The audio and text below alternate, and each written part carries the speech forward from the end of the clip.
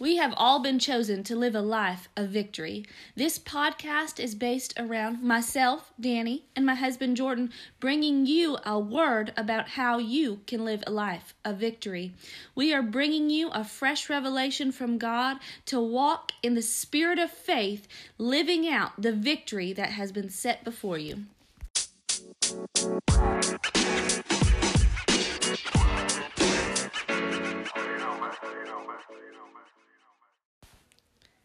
Welcome back to this week's episode of Victorious.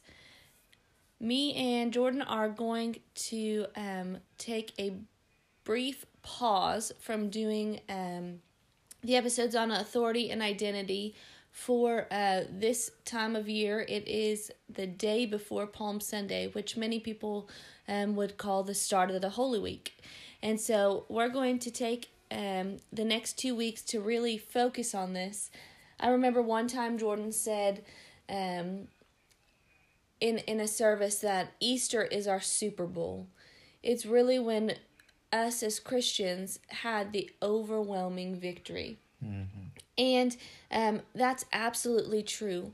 And I think a lot of times also we overlook everything that's encompassed in what happened in the week leading up to Easter and the week leading up to what was done before the cross and what was done before the resurrection. And I don't think it's something that we have to be sorrowful about or have to necessarily mourn and weep over, but it's definitely something that our lives can be enriched if we focus on and look at everything that was done for us. Yeah. In the last couple of weeks, Jordan and I have had some assignments with our church where we've dug deeper into a few of the events that happened. And as we were sharing with one another, it just reminded me of how much Jesus had done in this week and how much had happened in this week in order to transition us to a place of the new covenant. And one of the things that we have to look at is that all of the covenants that were made prior to Jesus coming, Jesus came to fulfill all of those covenants. Jesus was the promise. Jesus was the one who came and made sure that those things came to pass. Yeah, it's amazing to see throughout, starting even in Genesis, God was already working on a redemptive plan, all the way back from Adam and Eve. Things just point and foreshadow the Savior and the need of a Savior and the coming of Jesus. Absolutely. And restoring us back to who we were in the garden. I think, and that's really what we're going to talk about today, is talking about how the covenants were fulfilled. And we look back at Moses and David and Noah and Abraham, the men that God made covenant with, and almost get envious. I'm not sure if that's the right word, but what was it like to be them, when the truth was every single one of them was a stepping stone so that Jesus could come and put you back in the place that you're in today as a born-again believer. And when you grasp how deep and how powerful that is, David said to be in the time that we're in now, the time of salvation. And why is that? Because the door has been opened to us that we could be restored back to the place of the garden. And while the world around us doesn't look as perfect and peaceful maybe as it did in the garden, our restoration back to, I heard Brother Copeland and Greg Stevens call it the light line, has been put back to the same place. And so, in the garden, Adam named each and every animal. And he did that as a co-laborer with the Creator. He was able to speak and tend to the garden with his words. He was able to speak and create just as God did, because he created us to be in the likeness of him. And that word actually means in the same vocation as him. So each of the covenants that was made after Adam was to bring us back to a restoration plan to get us to this place, to get us to where Jesus could come and get mankind to be back to who he had originally created us to be. And we see that through the life of Jesus. We see all the things he walked out just in this week, where it really began to transition and then fulfill the restoration of bringing man back to who he originally was. Mm-hmm. And so a few of those things that we see is, of course, the ministry of Jesus does not go without noticed. And this 1 week is not when everything came to pass. But we really need to take when in the beginning of his ministry, the 3 years he was seen deeply as teacher, right? Right. Mainly as teacher. Maybe those who were real close to them recognized him as Messiah, but there was a understanding that he was a teacher, and he was bringing them to a place where they would then recognize him as Messiah. And so when he's making the triumphant entry, when he's going into that place, it's no longer them observing him as teacher, but now they're observing him as Messiah. Yep. They're observing him as the one who is going to come and going to restore the kingdom to the Jews. And they see it that he's going to restore it in a natural realm. Yeah. But all of these steps he's taking is for that spiritual restoration to get us back to the same authority we had when we were in the garden. Mm-hmm. And so everything that he does in this week is a complete transition point, I believe, to get us from where we were as fallen man to what we'll get to next week, where we are now as resurrected man. Mm. So Jesus walks into this place of the triumphant entry, that's what they call it, and he comes in on a new colt, a colt that's never been sat on, which has great significance because he's signifying that this is something that hasn't been before. It is a new creation. Mm-hmm. And that's what we're walking into, where we're no longer the fallen man, but we're stepping into a place of a new creation. And we see in John 12:20, this was not left out by, or this was not put in by accident, but we see that Jesus recognizes that there are certain Greeks or non-covenant people who are attending the feast to celebrate. And when he sees that these people who are not recognized as covenant people, right? At this point, they were strangers to the covenant, is what Ephesians calls them. Right. And these people who were strangers to the covenant are now coming to recognize the feast of Passover. And so when he sees this, he recognizes, my hour has come. Mm-hmm. You remember in John 2, he tells his mother, my hour has not come. Well, his hour had not come because he was still only ministering or was at that time only with Jewish people. Right. His mission, I don't feel like that's a good enough word, but his reason for coming, his purpose for coming, was to not only have the Jewish people and their covenant fulfilled, but to also graft in us who were strangers to the covenant to now become covenant people. Right. And we know this because in the covenant of Abraham, that would be the fulfilling. He said to Abraham in Genesis 15, I believe it is, he said that the strangers, in 15:13, he said to Abraham, know certainly that your descendants will be strangers in a land. Well, this is talking about the Jewish people being strangers in Egypt, but it's also talking about us being strangers in the land of the kingdom. We were strangers because we had not been brought into covenant. We were strangers because we weren't a part of the fulfilling. God was a God of the Jews. And by faith you could receive that. But this was the fulfilling of the covenant, that no longer was it unacceptable for us to come to a feast, because we were about to be grafted in to be part of that family. And so he says, my hour has come. He knew that the time had come to transition this thing from being of one single group of people to now being available to the whole world. Right. And so he then transitions that to the place where we see in John 13 that he washes the feet of his disciples.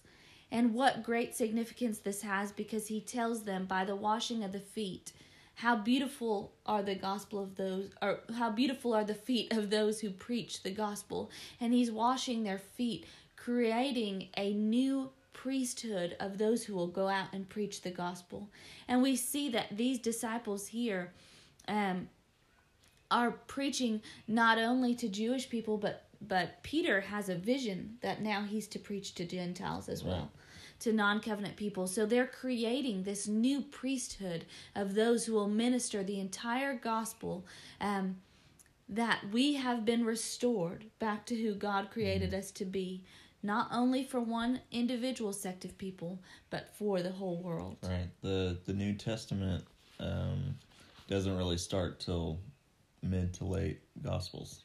Right, where it encompasses everyone. Right. Absolutely. And we see even the way that Jesus preaches begins to It's different to change. From the beginning. Yeah. We see that he begins to shift from what is the first covenant, and I think the appropriate term is first covenant, because I don't believe it's been completely done away with, to the new covenant. Yeah. What is available to us and what is our covenant. Yeah, and it's not a replacement theology. It's I mean, the Jews are still the chosen people of God. But, it's just kind of like he invited everyone to the party. Yeah. Yeah. He wanted to restore everyone. Mm-hmm. And so we see then that he goes to have the Last Supper, which I'm not going to focus too heavily on that, because the truth is I could get pretty long-winded on it.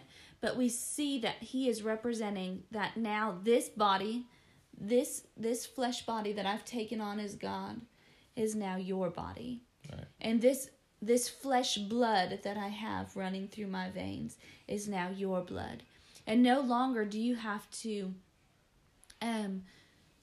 align yourself with the dying ways of a human body, but instead you can align everything that you believe with this body that I'm sacrificing for you.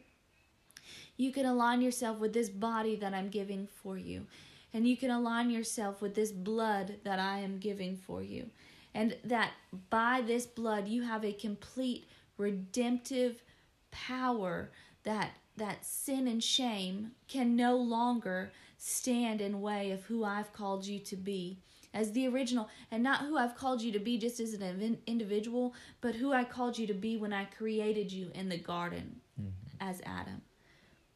And even better, because when he created Adam, Adam had the ability to fall to a place away from God.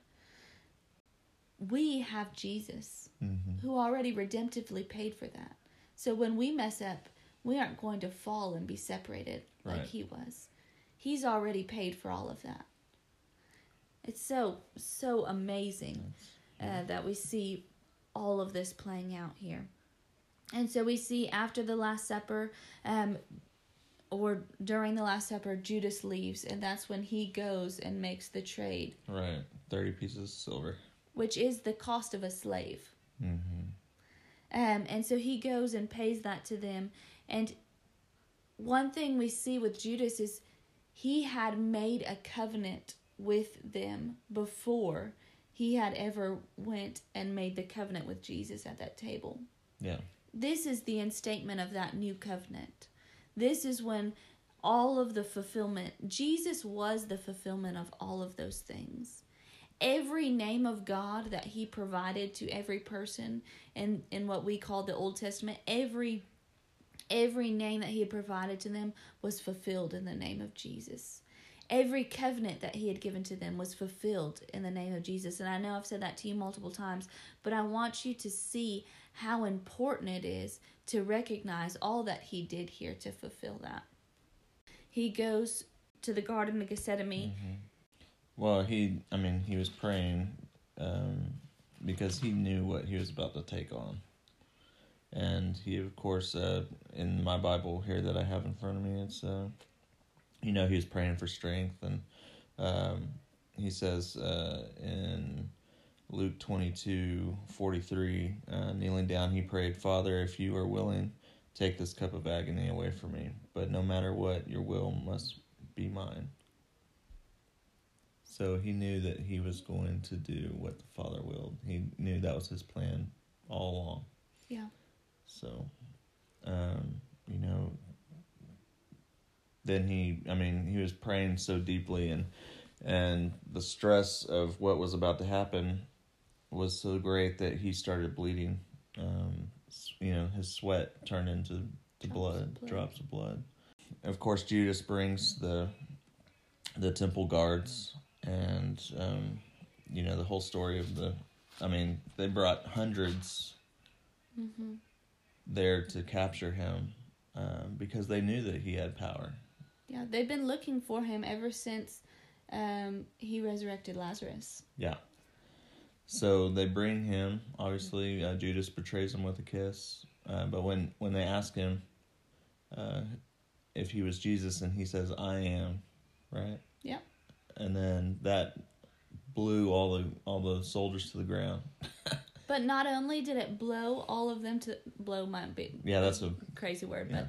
But not only did it knock all of them to the ground, but that power was so great that they believe a boy was actually resurrected when that power went forth. Mm-hmm. That's how strong that power of I am is. That I am right there is the name that fulfills all those other names. Yeah, that was multi-dimensional when he said that. So amazing. Yeah. So they're all knocked to the ground, and then they come. He chops off. Peter chops off that guy's ear, and Jesus miraculously heals it there. That was the last miracle Jesus did, healing miracle that he did. Wow. Healing a captor. All these people is who Jesus is dying for. Right. Throughout the whole story, everyone that is treating him the way they did, torturing him and just blaspheming him, and they're the people that he is dying for. Right. It's amazing. It is. And so they take him back, and we see that, the torturing just doesn't stop. And right at the beginning, he goes with the temple guards, and they're playing games with him. They're beating him, they're putting a blindfold on him, and they're hitting him across the face and telling him to prophesy. They're mocking him. Right. And just blasphemous, vile thing. These guys are guards. Yeah. They're used to dealing with the riffraff, and so they're not holding back. No, and they were familiar with Jesus. There's a toughness about people who work in those environments where they callous to certain things, and so things that would maybe normally hurt the heart of someone who's operating in the normal public is not the same. We see that even with take prison guards today. Right. They're, like you said, they have to callous themselves. Right.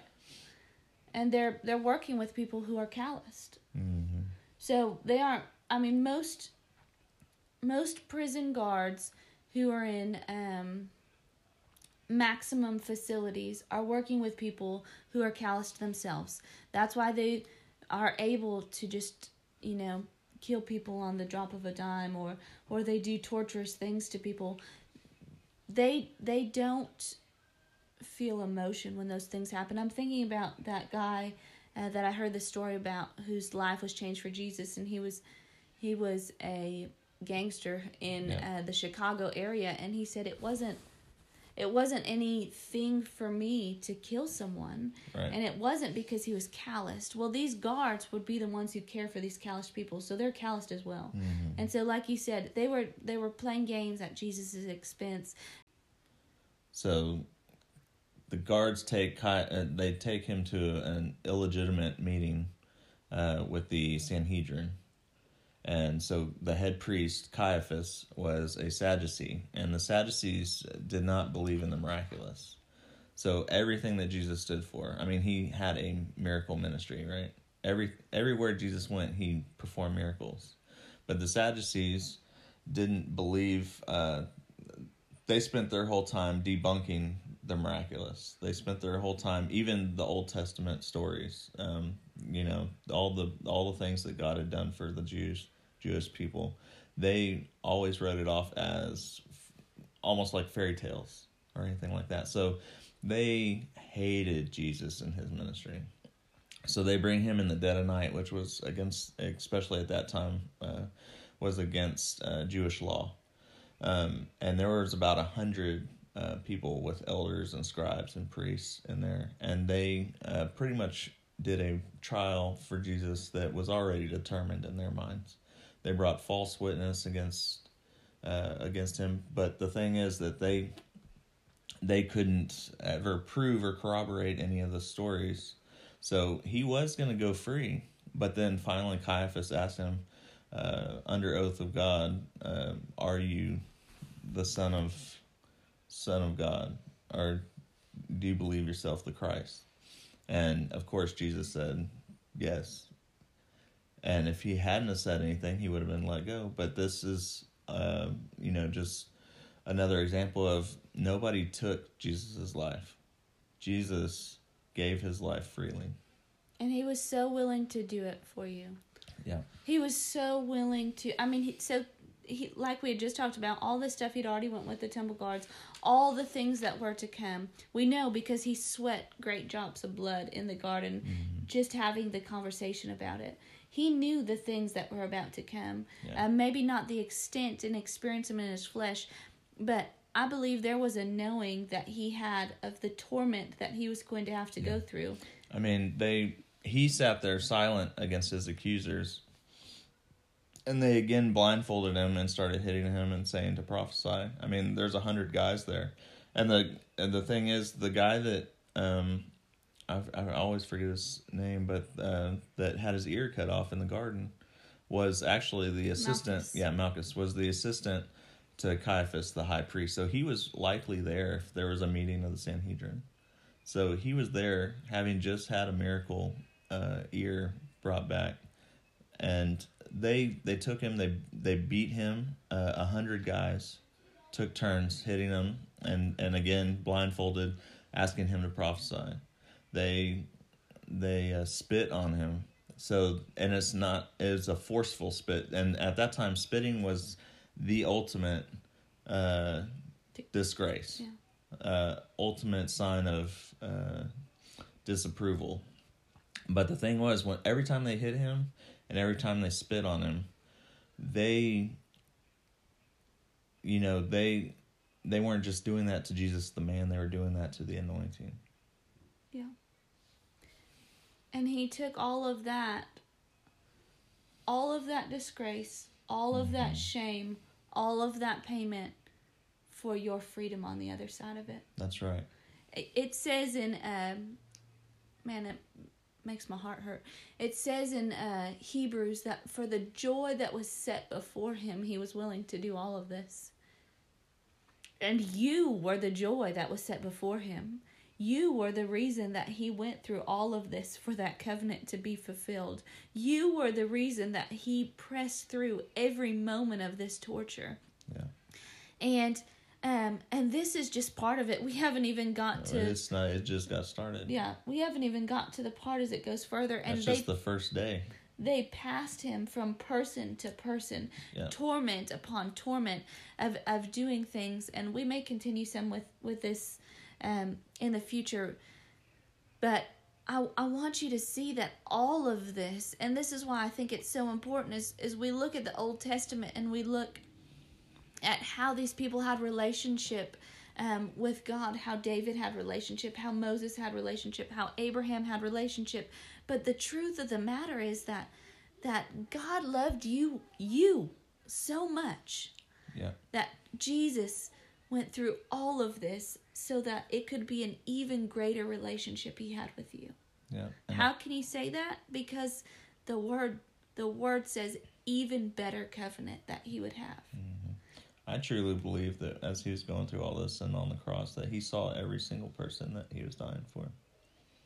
And he found it worth it. He found you worth it. And so that's why I don't want to take light of this. Mm-hmm. I know... it can be a gruesome and graphic thing to go through this every year. Yeah. Which unfortunately I think we only look at it really in depth, this time of year, unfortunately. But I think if you look at it, I mean, there's so much deeper than just your Sunday morning Sunday school story. And when you get that, it becomes real to you. And it makes you, or I want it to make you, less tolerant of the enemy's games. Mm-hmm. If Jesus paid for this, why would I tolerate the enemy treating me this way? That's good. I don't have to. I don't have to live in a place of shame. I don't have to live in a place where sin dominates my life, because this man, Jesus, paid for so much that I refuse to tolerate any trash that the enemy would try to put my way. I refuse to live in shame. I refuse to live a life where I'm embarrassed or in fear or of rejection, because this man Jesus loved me enough that he wouldn't reject me. This man Jesus loved me enough that he would take all kinds of shame and disgrace. And he paid for all of this so that I could be victorious. Amen. And so I believe we're going to wrap up right here. So, Father, I pray over each and every one of these individuals who are listening, that they would identify that you have paid so much for us, that it isn't a simple thing that you went through all of this and hung on the cross, Father, but it was so detailed and so intimate. And those moments that you have where you were tortured and you were taken, Father, that you didn't do those things so we would suffer, but you did those things so that we would live victoriously. You took the suffering and the shame and the pain so that we could live victoriously in who you've called us to be, those who were created in your likeness. And so, Father, I thank you for a new revelation of that today. I thank you, Lord, for a new witness of that today. And I thank you, Lord, that your Holy Spirit is active in helping us today to recognize who we are, and that today we are victorious.